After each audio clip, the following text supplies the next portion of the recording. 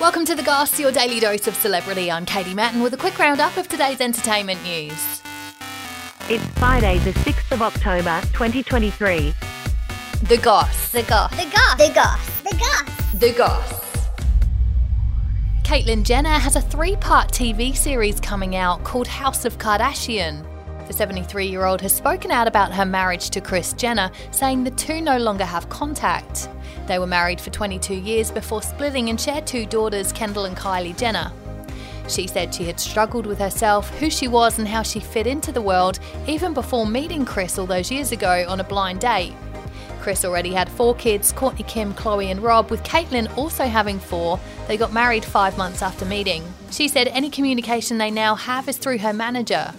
The series will show unseen footage and feature other family members. It will explore the Kardashians' family dynamics, scandals, business deals and personal struggles.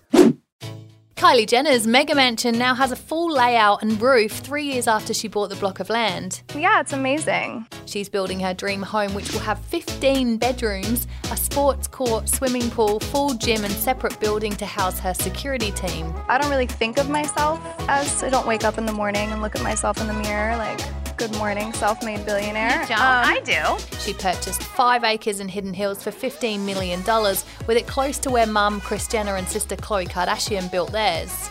The land was previously owned by Miley Cyrus, who kept her horses there. Kylie also has an investment house in Beverly Hills that she bought for $13 million, a $12 million Hidden Hills property, and a mansion in Homely Hills bought for $36.5 million. And Drew Barrymore is looking for new writers so her talk show can continue after 3 have refused to return for a new season. They're upset that she went ahead and returned to air during the writers' strike in the US. Drew has spoken openly on the show about her own struggles growing up as a child actor. Something that's truly terrifying and life-changing and the biggest alter to your perspective. She started drinking alcohol heavily at aged 11, became addicted to cocaine at 12 and was put in rehab aged 13 after attempting suicide. My mom put me in a place that was like a full psychiatric ward. Follow us, like, rate and subscribe wherever you get your podcasts, and that's The Goss for today. See you again on Monday. A Podshape production.